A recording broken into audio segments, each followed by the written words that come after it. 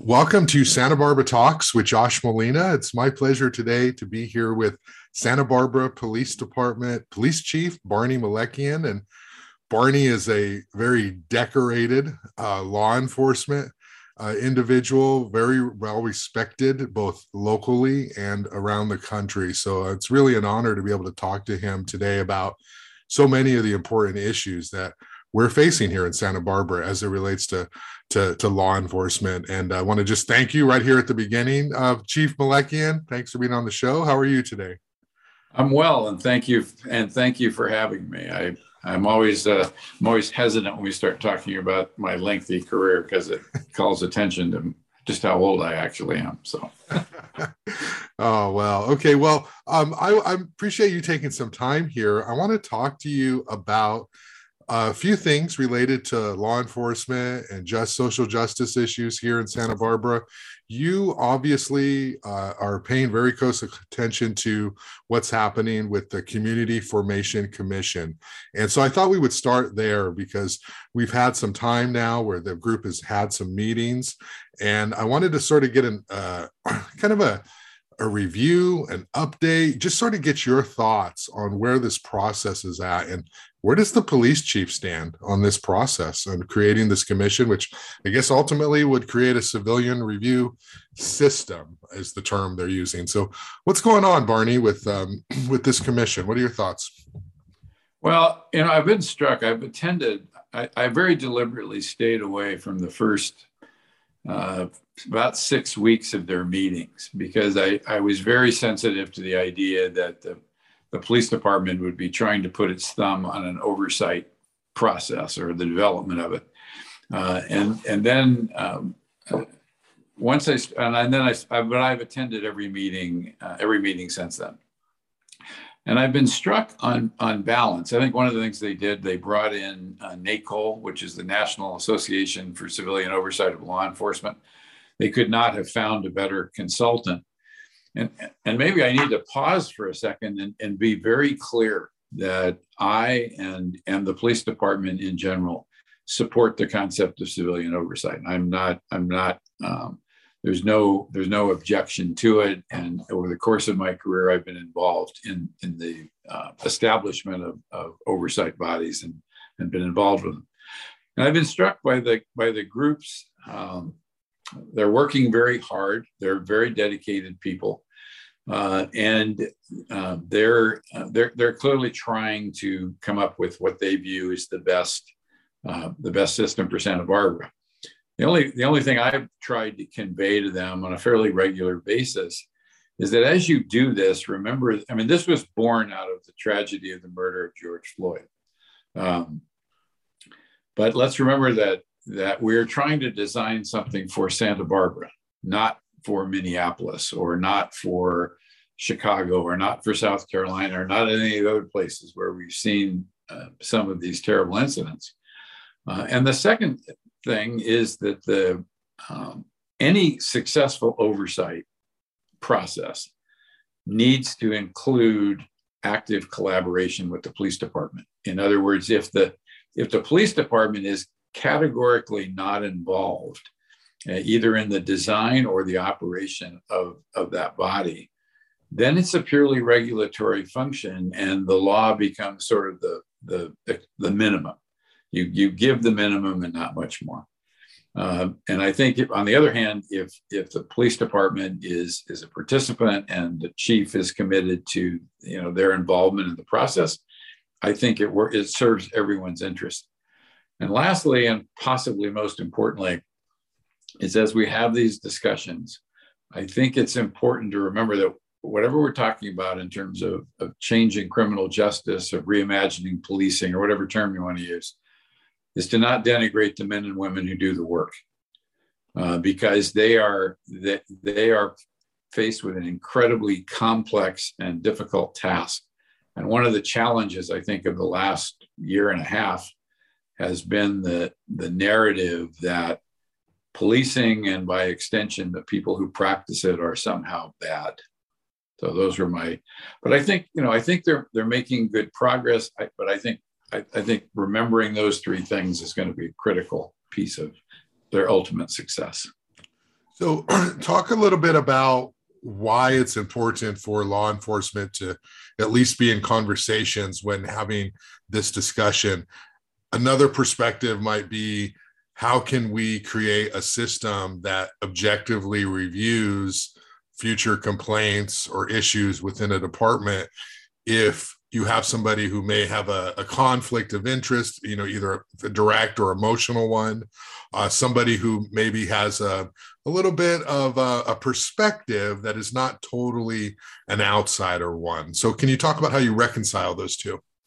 Yeah, that's a great question. And are you referring to once the commission is established or now? I'm talking about now, because now they're in the talks of, what would this system look like? Okay. Right. And they have hired the consultant, and now they're going through this process. And if law enforcement is part of the conversation now, to what extent should it be? Should there be somebody in law enforcement on the final board? And talk to me about what your perspective is on those. I think for the purposes of the process of now, and there's nobody in law enforcement, and certainly myself or anybody from the department or the POA for that matter, who attends these meetings. We don't vote. We're really there just if they ask us questions or want a perspective on something. I think when the final commission is created, I would agree that the commission should probably exclude anyone who worked for the Santa Barbara Police Department, because you're trying to do oversight for that. But I do think there are a lot of aspects of policing, whether it's in the area of tactics or perspective or training or how things go, that many people don't have direct knowledge of.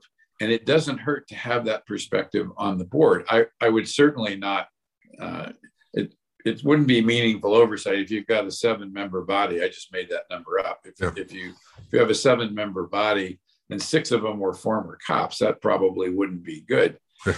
but if one of them was, and there are a lot of people, and there are a lot of retired law enforcement in this town, some of whom are quite well known nationally, who I think would make great additions to the board. And I think that perspective would be important. So let's talk a little bit about the core issue. Obviously, you mentioned the homicide, the murder of George Floyd. All right, there was a conviction. Everybody universally agrees, hopefully, that that was an atrocity. He went to prison, as he should have. He was convicted. Okay, we agree that was not a good example of law enforcement. But then we have all these other differences. Okay, people say that was there. It's different here. Most law enforcement is this, not that. But then you have a perspective of, well, just because it hasn't happened here in Santa Barbara doesn't mean it couldn't happen. What is your perception of the Santa Barbara Police Department right now in terms of things like implicit bias, and how do they approach the community in ways that are not singling out certain types of people?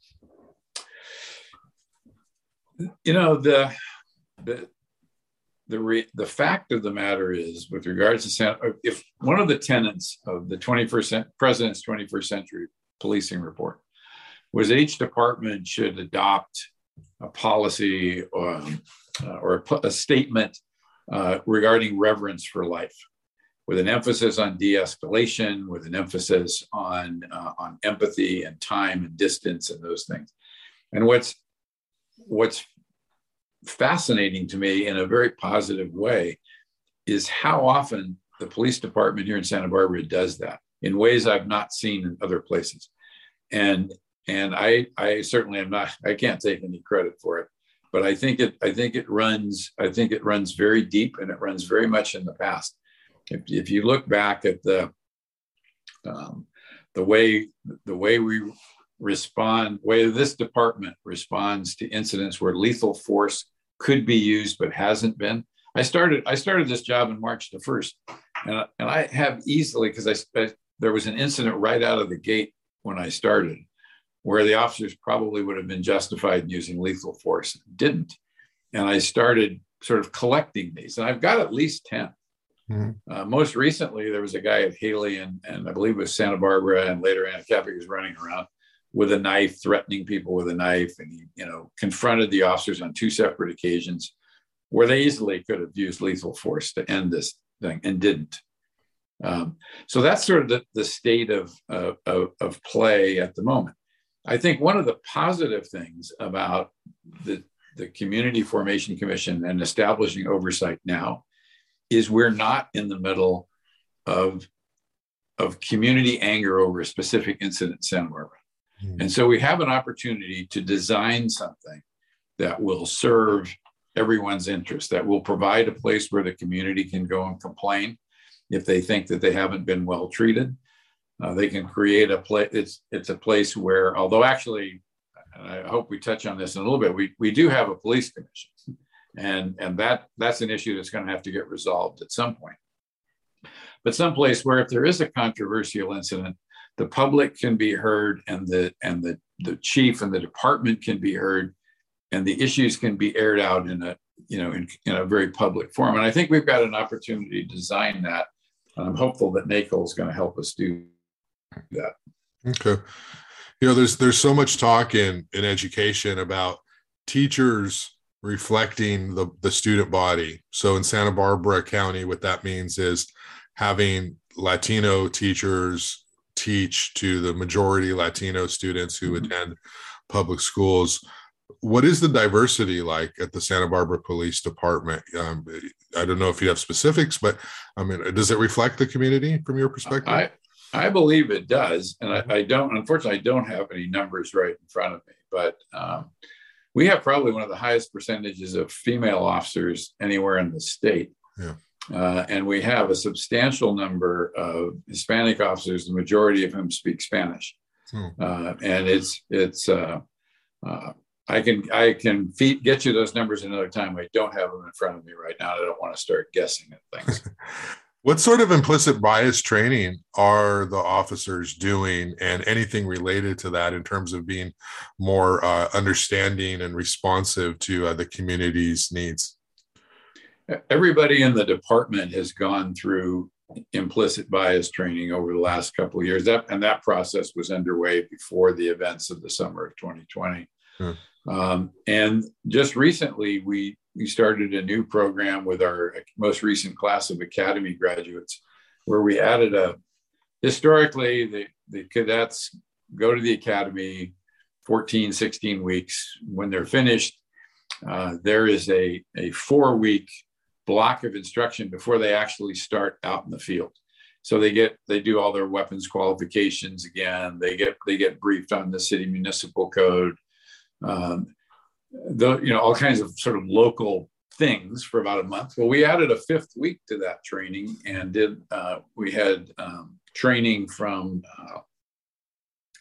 community members on the African American community. We had a meeting with the representatives of the Hispanic community. We took them around to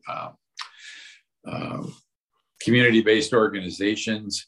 There's a program that started by Lieutenant Sean Hill called Voices. And the idea is that community members sit down with members of law enforcement and sort of exchange perspectives. I think over the long run, that may be one of the most exciting things coming down the road. But the goal is to ultimately have the entire department participate in the Voices program, and probably to expand that week of community connection. Because one of the realities of today, this department, and we're not unique, although it's a little bit more aggravated here, is very few of the officers live in Santa Barbara. They commute, some of them substantial distances, and so building that community connection gets to be a little bit more challenging. Is that a factor of the cost of living, or is it that sometimes law enforcement wants to be separate from where they go shopping or buy groceries because they don't want to be recognized? What would you say that the fact that we don't have a lot of them living here is attributed to? I think the biggest thing is the cost of living. I really do. I mean, I think there's a little bit of the other, although that's far less pronounced here than it was in Los Angeles County, where I spent most of my career. Yeah. But I know that in a lot of departments, including other departments I've worked in, that starting about 15 or 20 years ago, as the cost of living went up, and uh, especially as officers sort of mature in their career, start families, those kind of things, they're looking for a place that's more affordable. And very often, particularly in Santa Barbara, that's just not the case anymore. So the people who I've still got, I think about 20%, only 20% of the sworn personnel live on the south coast of the county. So it should be noted that law enforcement has a lot of support, especially in Santa Barbara. And I want to talk about, the election, in a second here. But I was hoping you wouldn't. But yeah, we're gonna have to go there. But it should be noted, law enforcement has a lot of support, and there are people who are observing the Community Formation Commission conversation, the Civilian Review Board, and they sort of feel as though, hey, we got a good police department here in Santa Barbara, and there may be too much. It may be been a reaction that was not necessarily needed locally. That's a perspective that a lot of people have. Can you talk about what it's like for law enforcement to do their job these days? I don't want to sound like Pollyanna, like, oh, law enforcement are, heroes every day and we need to respect everything they do. But I mean, I realize it's more complicated than that, but I do want to sort of have you acknowledge that it must be hard, right? Because they know everybody's watching. They know there are cell phones everywhere. They have to work differently than they used to. And are we seeing softer approaches to crime because of this environment that we're in now, where law enforcement is under such a microscope? What's it like to be a law enforcement officer right now? I've said on more than one occasion, publicly and privately, that I think right now being a young police officer working the street is more challenging than it's ever been. Not because the criminal behavior has changed, not because of any of those things, but because the degree of public skepticism to some degree, and the proliferation, as you point out, of cell phones and videos, and I don't know of any other profession that is recorded as much as law enforcement is right now, and nor do I think that they'd like it very much. Mm-hmm. And it is difficult. And I think that the underlying narrative, particularly after last year, is a certain level of anxiety on the part of officers that, well, what happens if I do get involved in a deadly force incident? What's going to happen to me? What's going to happen to my career? What's going to happen to my family's welfare? Those are real things. That's not made up stuff. And I think that, without getting into some specific cases, the work that police officers do is extraordinarily complex, and the decisions that get made very often in a very short period of time. I've been doing this. Next April will be 49 years. I figured that out the other day. And I'm not naive about the challenges of law enforcement. I'm not naive or ignorant of the history of the relationship of law enforcement and communities of color over the years. I'm all on that. But the changes that have occurred in this profession in my 49 years are unbelievable. And the business that I came into, I wouldn't recognize what the business is today. Mm. And so I just think it's important to remember that, because it isn't, and you touched on it.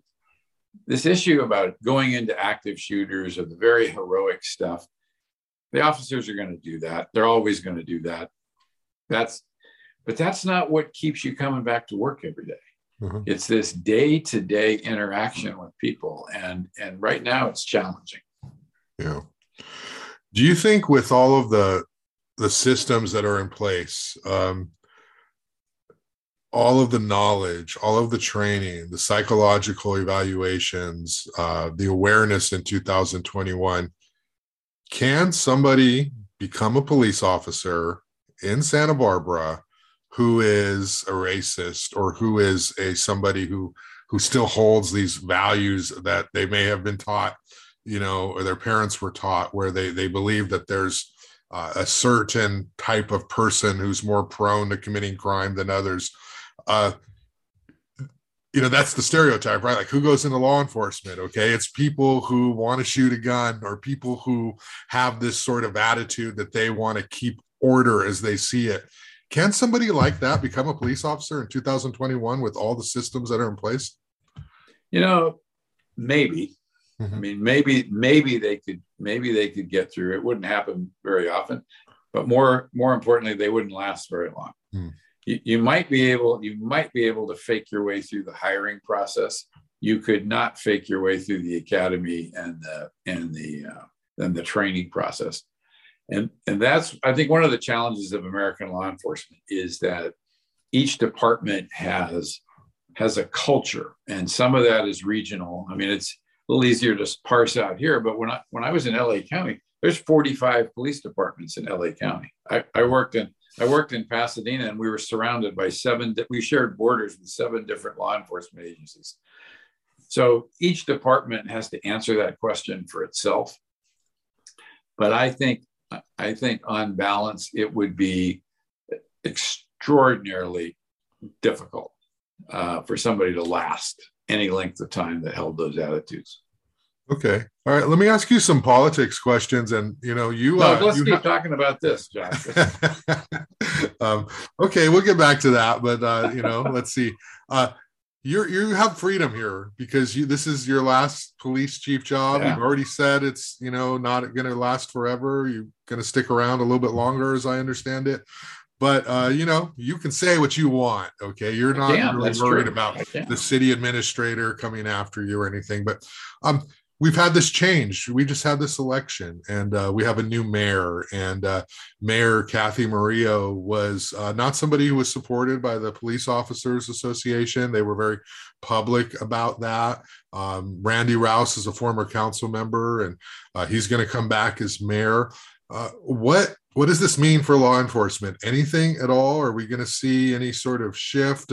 Is it better to have somebody in charge who the police officers respect? Talk about that. I don't think first of all, interest of full disclosure, I've known Randy Rouse since I moved to town, which was 9 years ago. Uh-huh.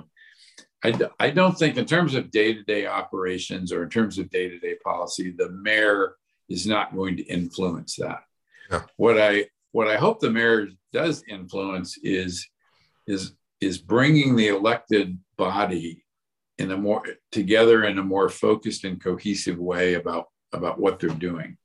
And I'm not talking about any particular issues, but I think what the one thing, particularly for people who are new to elected office, that I think sometimes they forget, is that their words matter.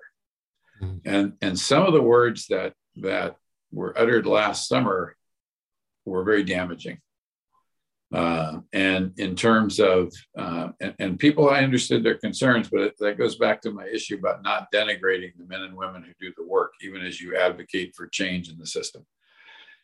There's been, I think, the current council, even notwithstanding the change in the mayor's office, has been supportive of the police department over the last year. I would never make the case that the city is not supporting its police department in terms of resources and those things, because they are.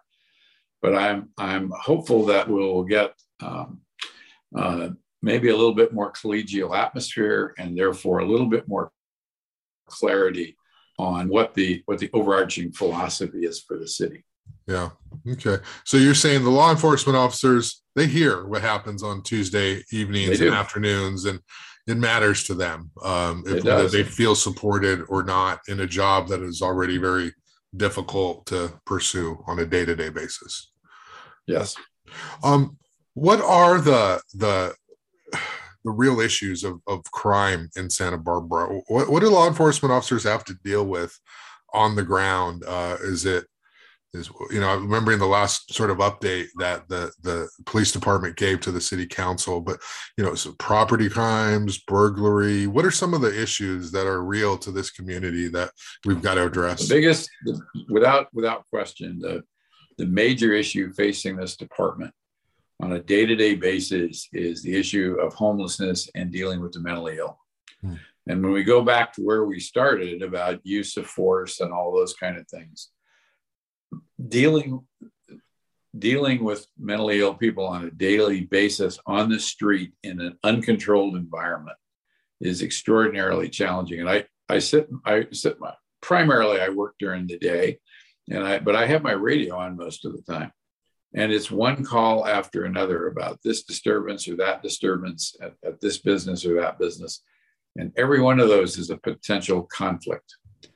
When you move away from that, I should knock on wood when I say this, because the North County departments, particularly Lompoc and Santa Maria, have experienced a horrific uptick in shootings and attempted homicides. And we have not. We had the 3 murders at the beginning of the year. We solved those and arrested people pretty quickly. The department did a good job on that. But our violent crime in crimes against person is down certainly from last year. I think it was probably around 10 or 11% less than was last year. Property crime, on the other hand, is up. Burglaries are up. Thefts from vehicles are up. And bicycle thefts are almost epidemic. And those are the kind of crimes that require a little bit more. They can actually be dealt with if you have the staffing to deal with them, to put out stakeout teams and undercover operations and those things. It's a little, or to just beef up your patrol presence so that there's this uniform visibility in certain areas, which we've tried to do, but the staffing is a challenge. Mm-hmm. So you mentioned, let's go back to the first thing you said, homelessness. What are the challenges there? Business owners, property owners, particularly, we hear about this in the downtown area, that they have to deal with the same sort of people who are blocking access to their buildings or making it uncomfortable for people to patronize their businesses or shop. Law enforcement can't go arrest homeless. There's some candidates who may have wanted to do that during the election, but you can't do that, right? That, for one, our jails can't accommodate that. Plus, I don't think it's legal for somebody to be out in public if there's no place else for them to go. So what is the law enforcement strategy? Conversations, working with social workers? How does law enforcement deal with that? Well, I'd push back a little bit. Yeah. You can't arrest somebody for being homeless, but you can arrest somebody for specific behaviors that violate the law. Yeah. And we have, but the challenge with that was really compounded by the zero bail program that came in with COVID, that basically listed a whole long list of offenses that said we're going to write tickets because they want to get people out of the jail because of the whole threat of the COVID outbreak. And so we've written a lot of citations to people. We've moved people along. I did when I first came here. I did beef up presence on State Street, and in spite of the staffing shortages, I have kept the bicycle team intact, and I have kept the gang enforcement team intact, because I think those are 2 significant crime and policy issues that need to be addressed. We could start an uptick in the number of arrests, and we probably will. I don't know where the Rose Garden situation is going to end up, but the Rose Garden, the fact that it was there, helped deal with the Boise decision, which said you couldn't arrest people or you couldn't move them along if you didn't have any place to move them along to. Well, right now we do. I think I don't know where that's going to end up. But this is and this I will jump into. I think a lot of people believe this is strictly a housing issue. And I would argue that it's not. It's a piece of it, but it is a mental health and substance abuse treatment shortage problem, and that's really what's driving this. I can tell you, to show you how long this has been going around. In the late 1980s, I was a brand new lieutenant in Santa Monica, which was ground zero for the homeless back then in LA County. And they sent us to Santa Barbara to study how to deal with the homeless, because Santa Barbara was on the cutting edge of that. And fast forward 35 years, when my wife and I moved here, and I was on the Fire and Police Commission for about a year till I went to work for the sheriff. And I found out Santa Barbara Police was sending people to Santa Monica to study how to deal with the homeless, because they were on the cutting edge of how to deal with it. Yeah. And while there are different tactics and things that can be employed, in truth, we need to get people. This is, to me, is one of the great social failures of the 20th and 21st century. I mean, we have to get people treatment and access to treatment. Yeah. Do you see any salute? I mean, you're talking about 29 years ago. I mean, it's just something we got to live with, do you think? I mean, I think people are, I think wiser minds are going to prevail on this. I mean, I testified in front of Congress on this issue in 2001. At that time, you don't hear it so much anymore, but at that time there was a prevailing argument that people had the right to be homeless, that you should leave them alone. They could be homeless if they wanted to be. Yeah. And I think I said it at the time, that what you're talking about is you have the right then to die on the street. And the impact of it didn't hit me as much in California, where the weather's nice, as it did when I went back to Washington, D.C. and saw people, sandwiched in between piles of blankets, in the freezing cold in February. It's just nuts. You mentioned the Rose Garden Inn. Hopefully it's not too much of a curveball here, but can you offer me a comment on whether that was a success or not? I know it was the most interesting thing. The first council report, I think it might have been in September, about the status of the Rose Garden Inn, or I guess it would have been October. It was great, right? It was positive. Things are going well. That same day, before the meeting at 2, I went there. There were about 5 law enforcement cars parked in the parking lot. There's a guy out front with a sign who's very, I guess, a well-known homeless individual. Someone threw a rock at him, he alleged. He had this mark on his ribs. It did not look like a solution in that moment that I was there. And then we hear, of course, Eric Friedman and such council member Eric Friedman talking about some of the impacts in his neighborhood and that sort of thing. What is your take on the Rose Garden Inn situation? Was it a success? I think the idea was a good one. I mean, it did help us mitigate some of the Boise issues. It did get some people off the street. And it did get some people into services. They have the numbers, I don't. So I think from that perspective, it's been good. I think the problem is, and I think CityNet and others will acknowledge it, the challenge is getting then that next level. Mm-hmm. You come to the Rose Garden, you get stabilized, you get access to services, but there has to be some transitional housing to go to. There has to be some place to go to. And I think that's the gap. Hmm. I believe they had 50 beds, 35 rooms and 50 beds. And they filled that up pretty fast. And there was some mention at one of those council meetings, because I actually got personally involved with this one woman that was hanging out on Upper State.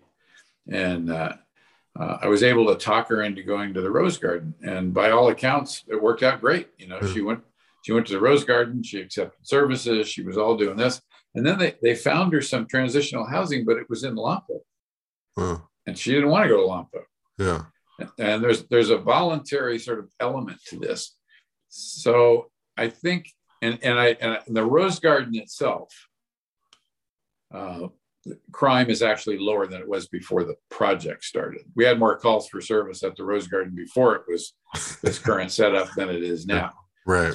But the neighborhoods around it, there's no question that they have been negatively impacted by um, by people who usually fall in two categories. One, people who know somebody at the Rose Garden, so they come up and they want to visit, or they come up to the Rose Garden because they want to get in, and that's happened too. And most of the time there's no room.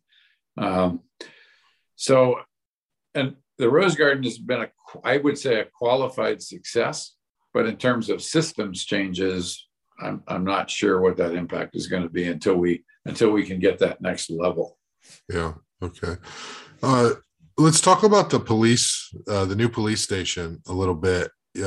We heard last summer, how can Santa Barbara be building a new multi-million-dollar police station downtown? Why is the city investing dollars into this when the city should be investing dollars into programs that have to do with non-lethal solutions, to the problems facing the community? And obviously it's a complex issue because the community for a long time has been wanting to build a police station, and law enforcement has wanted it, and there hasn't been funding, or I think it was put on a bond measure and it didn't pass. But if you work in that building, it is got a whole host of safety issues. It's not a matter of comfortability anymore, it's a matter of safety. What's your take on the police station downtown? This is a great spending of money from your perspective? I think it's a fantastic expenditure of money, and I don't think the idea that the choices between a new police station and programs that emphasize less lethal and de-escalation, those aren't mutually exclusive. Mm-hmm. The current building is unsafe, and I think most anybody that's been in it knows it is. And it's one of the reasons that dispatch was moved out of there, because dispatch was in the basement. Mm-hmm. And it was actually moved, to another location downtown. I also think a couple of things. One is that the current building, besides its safety issues, is not, it's not particularly welcome. If what you're trying to do is build a greater bridge with the community, the current building was built with the philosophy that was, extant at the time, which is, it looks like a fortress. And if you walk in the lobby, it's not particularly welcoming. It's dark and it's crowded. And so I think the new building was specifically designed to be open, to be able to have community events and community meetings in certain parts of it. The parking issues, and it sends a message that the department and the men and women that work there have value.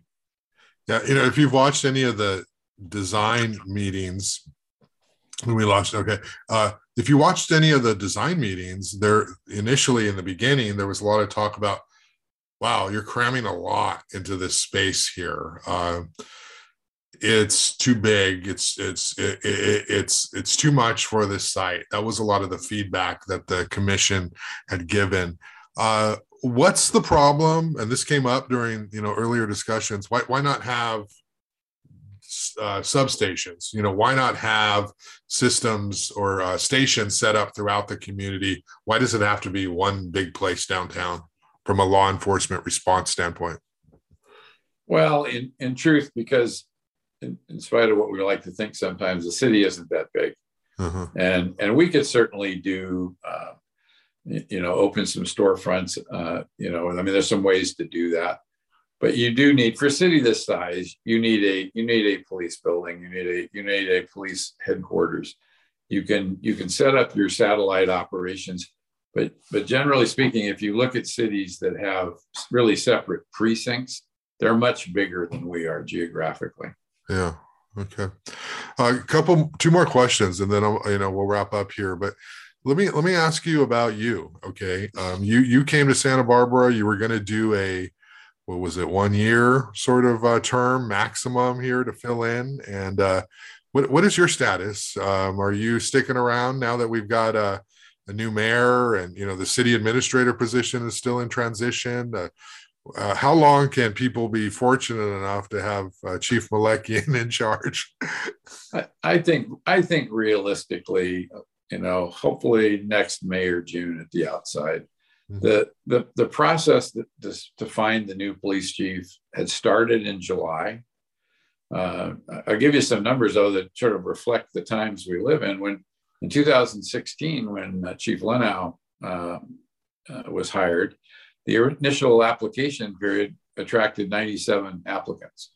This one attracted 26 applicants, and 6 of them didn't meet minimum qualifications. Oh, so that they started in July. And there were some good applicants, don't get me wrong. It's just that the numbers are. But they started in July, but then in August, when Paul Casey announced he was going to retire, they suspended, because ostensibly, the city administrator should be able to select their own police chief. And I had originally thought I would be done with this by about Labor Day, somewhere in there. And I said, well, I'll stay till the end of the year, because I am a retiree under the PERS system, and there's a cap for that, 960 hours. The joke around the station is that, all the hourly employees were laid off at the beginning of COVID. There's only one hourly employee in the police department right now, and that's me. That's how this works. But the governor's, when he extended the COVID emergency order, part of that order also lifted the 960-hour cap. Oh. So I can stay longer, and I will stay till they get a new police chief. But I've told them I really need to be done by. I'd like to be done by April 1st, and I must be done by July 1st. If I get tempted about staying longer, I just pull out my driver's license and look at the year of my birth, and it's all good. So when does the recruitment begin again? My hope is that it will start up again in January. I think after the new council is sworn in, and I think they'll make some decisions about the city administrator. But I'm hopeful that they restart the police chief search at the same time. Yeah, and will one of the requirements be you have to live in the city of Santa Barbara? Do you think that's a factor to have a chief who's embedded in the community? I think it's nice to have. I think it's very nice to have. I mean, I think it makes a huge difference. I believe the current requirement, at least under Paul Casey's leadership, was that you had to live in the South County. Mm-hmm. You had to live somewhere between Carpinteria and Gaviota, just so that you were in striking distance. Whether that's feasible or not, I don't know. Yeah. Okay. And as we wrap up here, I just want to kind of go back to where we started and just give you kind of an opportunity to talk a little bit about, if anybody on the Community Formation Commission is watching, listening, what do you want to say in terms of your perspective as a longtime law enforcement officer, as far as this process goes and eventually where we're headed? I think what I would like people to realize, whether they're on the Formation Commission or not, is that we have some incredible men and women who work here. And it's easy to say that, but all you have to do is look at their actions, to look at the situations that get resolved, at the way that they treat people and talk to people and handle people. And so as we talk about system change, don't denigrate the men and women who work here. Second of all, is that we should design a system that will work for Santa Barbara, that reflects the department that we have, the city we have, that provides the community with a place to bring their concerns and complaints if they think we haven't handled something right. But it's not, this is not Seattle, this is not Minneapolis, this is not a huge, urban center that requires, an overwhelming, almost a separate department. And lastly, and maybe most importantly, is that I personally and this department in general are absolutely open to civilian oversight. And I have no concerns about it. I think it's actually good for the department. It's good for the community. And I hope that we can arrive at it together. Mm-hmm. Is there a difference between system and board? The terminology that city attorney's been using has been civilian review system, we hear it in the vernacular of civilian review boards. Is there a difference? If there is, I don't know what they would be referring to. It's been called, a half a dozen things around the country, and it really is just a question of what they do. Okay. All right. Well, I really appreciate you taking some time to talk about these issues and, lend your knowledge and your understanding and your perspective to these very complicated issues that we're all having to reconcile with in 2021. And, you balanced getting the law enforcement side out there, but also acknowledging the very real concerns and issues that people have about, law enforcement in 2021. So thank you. Thank you, Josh. I appreciate the opportunity to be here. All right. Take care, Barney. You as well.